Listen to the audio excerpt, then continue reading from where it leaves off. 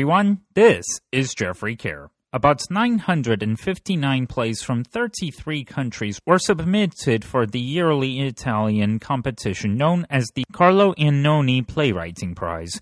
Currently one of the top 11 finalists and in the running to win when the award is announced this September is Craft Store sitcom The Play. It is a 6-episode sitcom presented before a live theater audience. Over the course of 2 hours, we see store employees navigate 6 crafting holidays and more than a little hijinks. After countless hours performing improv comedy together at the Idiot Box Comedy Club in Greensboro, North Carolina, the 3 guests joining me today decided to turn their skills to a slightly more permanent art form. They set out to create a unique live theater experience that drew on their combined strengths, pulling talent from the local improv comedy scene. A sneak preview performance of the first episode of Craft Store sitcom The Play will premiere as part of the North Carolina Comedy Festival at the Idiot Box Comedy Club in downtown Greensboro on Friday, September 3rd at 7 p.m. Would each of you mind introducing yourselves one by one? I'm Rankin Willard. I'm AJ Schrader. I am Bob Bashir. Now, to start things off, how are each of you doing? I'm hanging in there, I guess. Best case scenario in the current times. Yeah, can't complain. Or I won't complain. Because my problems are very small compared to problems that exist. So we're just doing the best we can. I'm doing great. And would you mind telling us about Craft Store sitcom The Play? Craft Store sitcom The Play is a collaboration between us 3. Rankin approached us with the idea of a play that acted like a TV sitcom. We started kind of throwing ideas around and we landed on Craft Store sitcom, a workplace sitcom, 6 episodes or kind of large mini acts, like you would be binging an entire season of a workplace sitcom, but it's live on stage. And so it goes through like the normal kind of seasonal arc of a sitcom. That's the gist of it. This project marks the first theatrical collaboration between the 3 of you. What has it been like for you going about with this? Well, when we first started, it seemed like a very natural progression of our friendship and working together. AJ and Bob had done sketch comedy together for many years, and the 3 of us were doing improv comedy together. And so we thought, why don't we work on something, just the 3 of us, and something that has a little more lasting to it. But then it became a little more complicated when a couple of months into the project, we couldn't get together in person anymore. And so at that point, I feel like we had to decide whether to put it on the shelf or to buckle down and try to make something that we were really proud of. And I think through a difficult but fun process, we ended up with something that I'm really happy with. Yeah, and how are things going with it? So thus far, we haven't actually had a full production of it yet, but we were able to submit it to various contests and festivals, and we were already a finalist for one of the just writing contests we submitted to. Our kind of pilot episode of the play was accepted in the North Carolina Comedy Festival, so we're gearing up for that kind of mini production of it. So far, all the response has been very positive. We did a couple kind of cold reads over Zoom as we were working through the script, incorporated a lot of good feedback from kind of the diverse group of actors that we had involved, and it really helped inform the writing process. Yeah, I hate to fall into the stereotype of creative people needing validation, but after 18 months of writing it and no one reading it that we didn't know personally, for the first group of people who read it and said, yeah, this is good, that was very nice. It was. Yeah, the people that have read it or encountered it in some way, shape, or form have been very positive. The feedback's been really, really nice. Since this is sort of like a television show where you have multiple scripts, well, I guess what's it been like for each of you to really flesh out these characters and the stories you go on? One of the things that we encountered sort of 3/4 of the way through the writing process, we had already done Zoom read through or 2, and we always asked the people involved in the Zoom readings to give us, any and all feedback, positive, critical, whatever. And one of them said, what if this one character were a woman instead of a man? And it had been a character we had sort of been struggling with, trying to find like just something more to do with them, or something wasn't clicking. And when we applied that, all these other things just started kind of coming online and kind of came together.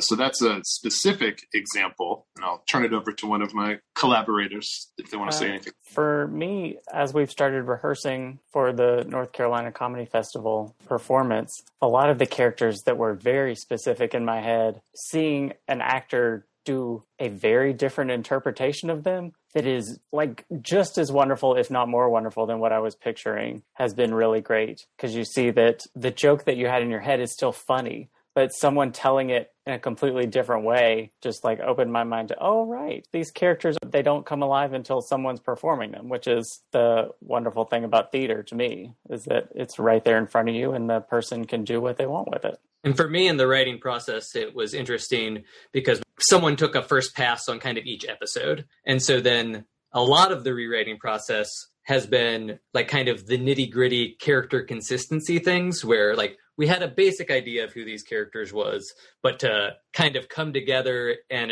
form an agreement on that. Like sometimes we lose a joke that was good, but in favor of a more character consistent joke. Yeah, we get to say those important but obnoxious things like, she would not say that. Yeah. Especially after we would hear someone say it, we'd be like, oh no. Oh no. That's so wrong. And as the whole world is slowly coming out of this pandemic, what does it mean to each of you to have this play presented to an in-person audience? Everything. Being able to actually get it up on its feet and get that kind of live feedback. We've been looking for that this whole time because we all have backgrounds in live theater, like Rankin was saying, various forms. And we all know that, you don't really get that full circle of an experience with it until you see it performed live, even and especially when you've been involved in making it. And so even just in rehearsals, that we've had a couple of in-person rehearsals so far and getting ready for the North Carolina Comedy Festival. And just that kind of energy alone has been just soul-filling. Like you said, coming out of the pandemic after so many months of not having that. Thematically, the play itself deals a lot with kind of just the small moments in life and the small connections we make with people coming into your life and going out and then having a chance to reconnect with people when they're different. I think we're all experiencing that now as we get a chance to be amongst people again and seeing how people have changed, but still having those bonds. So be able to see that parallel in the actual world while we're putting this play on is just kind of neat to me, to find those things that I didn't even know were kind of in the script that are still reflective of the world. I think for me, the original idea being that you're taking an experience of seeing a sitcom performed live, like you would see a taping in, there's not that many sitcoms anymore, if any, that are taped live, but the ones that you do, taking that experience and bringing it to people who wouldn't be able to be part of that, either in the audience or on stage. Most of us won't get to be in a sitcom on television in our lives, but if you could do it in a small theater in your local town, letting that idea finally come true, like the core of the idea, I'm nervous and really excited for that to finally happen. And going back to the beginning, how did each of you first get started in the theater? I grew up playing Dungeons and Dragons, and just that idea of being a different character kind of led me into enjoying improv games and things. And then in high school, my older brother had been in a play. So when the kind of high school theater department needed more guys, they asked me if I'd kind of sign up for a theater class as my brother was graduating. And I was hoping primarily to just do behind the scenes work initially, but then I kind of fell in love with every aspect of theater. I ended up going to college kind of dealing with whether I want to do more visual art or performance stuff. And I got involved in like a local improv theater, which is we're all a part of, called the Idiot Box Comedy Club. And that's when like it really cemented in my life of like, oh yeah, performance and stage performance, live performance is an intrinsic part of me. I grew up doing like local theater, and once I was able to in school, I jumped on almost all the bandwagons, did musical theater and plays in high school, and then got to college thinking I was going to be a biology major, like a dum-dum, and then auditioned for the fall play my freshman year, got in it. It was our town. I couldn't be more stereotypical. And I joined as a theater major in college after loving it so much. Started doing improv in college. And then, like AJ was just saying, I moved to Greensboro to pursue some graduate work and got hooked up with the Idiot Box Comedy Club here. And from there, it was kind of just automatically a part of my life moving forward. So I've stuck with that the whole time. And I started when I was a little kid. A local production of Scrooge, the Stingiest Man in Town was going on, and they needed a kid that was quiet enough backstage to play Tiny Tim. And I took that on, and I did musical theater for a while as a little kid. And then it turned out I wasn't a great singer. I like to say I was punched in the throat by puberty. After that, that's one of the reasons that I had the idea for the show, is that there weren't a lot of opportunities for non-musical theater in local community theater. So I took a bit of a time off, and then during college, when they were doing regular plays, I started back up again. My best friend started an improv troupe at school. I was okay at it and been doing that ever since. AJ, you happen to have such extensive experience in sketch comedy. How does it apply to Craft Store sitcom? The comedy is there throughout. The idea of shorter scenes, each having a game within kind of the larger piece, it helped us kind of outline everything of like, oh, even though there's this larger story happening, each thing needs to have a specific little gimmick to kind of get us through and flesh out the comedy of each moment. Also, there's a lot of the customers throughout the show. They're all minor characters, but they're big characters in kind of the same way you would see in a sketch comedy show where, you know, you can easily define this hyperbole of a character and see that play out, that they have a defining characteristic, that they get to go big for their like brief time on stage, but they get to have almost the most fun of anyone when they're on stage. And Bob, you have a doctorate in Shakespearean literature. How does that apply to this project? I'm good at writing things for a long time, a long, long time. Studying Shakespeare really helped me gain an appreciation for language, the flexibility of it. And I see no better use for flexibility of language than in a comedy, when so much is about misunderstanding or miscommunication and the kind of hilarity that ensues from those accidents, those mistakes, those really low stakes problems. And taking from Shakespearean comedy, especially putting characters in low stakes problematic scenarios and seeing how they navigate themselves out of it, being able to kind of approach that sort of organically and naturally because of my background was a big help. And there might be some twins in the play. Right. There might be a twin plot, you know, in a farcical setting. Who knows? And Rankin, you have a background in visual arts. How does that apply to Craft Store sitcom? I definitely thought of a lot of the comedy while we were writing it in visual terms. Like, I wanted, as much as it's a dialogue heavy show, I felt like there needed to be as much visual comedy as possible, and that we were able to get that across in the script. And as well, now that we're doing the production for the comedy festival, I'm doing sets and props and fun stuff like that, which this is a much more social project for me, and my art is very internal and individual, and so I get to, you know, hide out in my room and make fake pieces of birthday cake and stuff like that we use in the show. And it also helps to know the various prices of things like balsa wood, right? True. I have spent a lot of hours in craft stores over my life, so that helped a little bit for sure. And before we go, do either of you have any other upcoming projects that you'd like to share with us? AJ and I also belong to a sketch group called Trouble with Shapes, and we've got a show coming up as a part of the North Carolina Comedy Festival too. And I've got a solo sketch piece that I've done a couple of times that I'm called PowerPoints, that I'm gonna do in that same festival, and hopefully, assuming things are allowed to stay open, perhaps take it on the road this next year.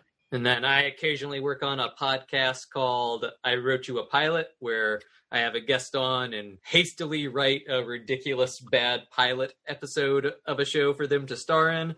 And in addition to Trouble with Shapes, I'm also part of a couple other sketch groups. One, Wikimedians with Steve Lesser, and also Unstoppable Failure with my younger brother, Aldon Schrader. And if anyone wants to check out my visual art, they're welcome to do that at rankinwillard.com. And for those who have interest in writing plays themselves, where do you think would be a good place to start? Reading as many as you can. And if you've already been involved in the theater and you've read a ton of plays and you like reading plays, just be prepared to ditch your first, second, third, fourth ideas and settle on something much later in the process. I think just making a schedule for yourself, whether it's once a week, twice a week, whatever, just that it's a regular thing where you give yourself homework, basically, I find is the easiest way to actually get a project done. I'd say have someone who's committed to reading it when you're done, so you have at least one audience member in your head. And there's a lot of people out there who are interested in looking at your art, and you shouldn't be afraid to ask people for their opinions, because we all have one. AJ, Bob, Rankin, I thank you all very much for devoting your time to this interview. It was great getting to talk to each of you.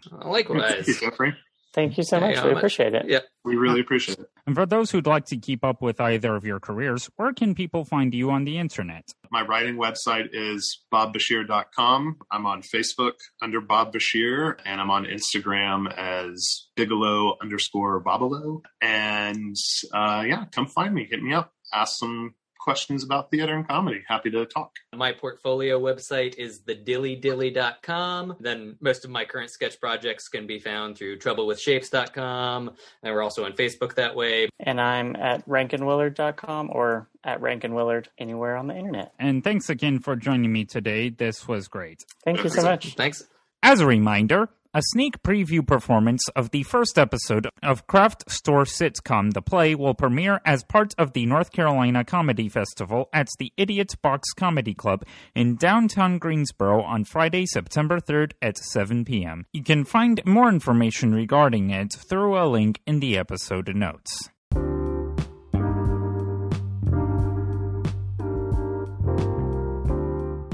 If you love this show, please leave us a review. Go to ratethispodcast.com/carereviewspodcast and follow the simple instructions. Feel free to subscribe to wherever you get this podcast. If you'd like to find more content from me, please visit my website, which is www.carereviews.net. You can also find it on Twitter at carereviews and me at Jeffrey Care. Thanks for listening, and I will see you all later.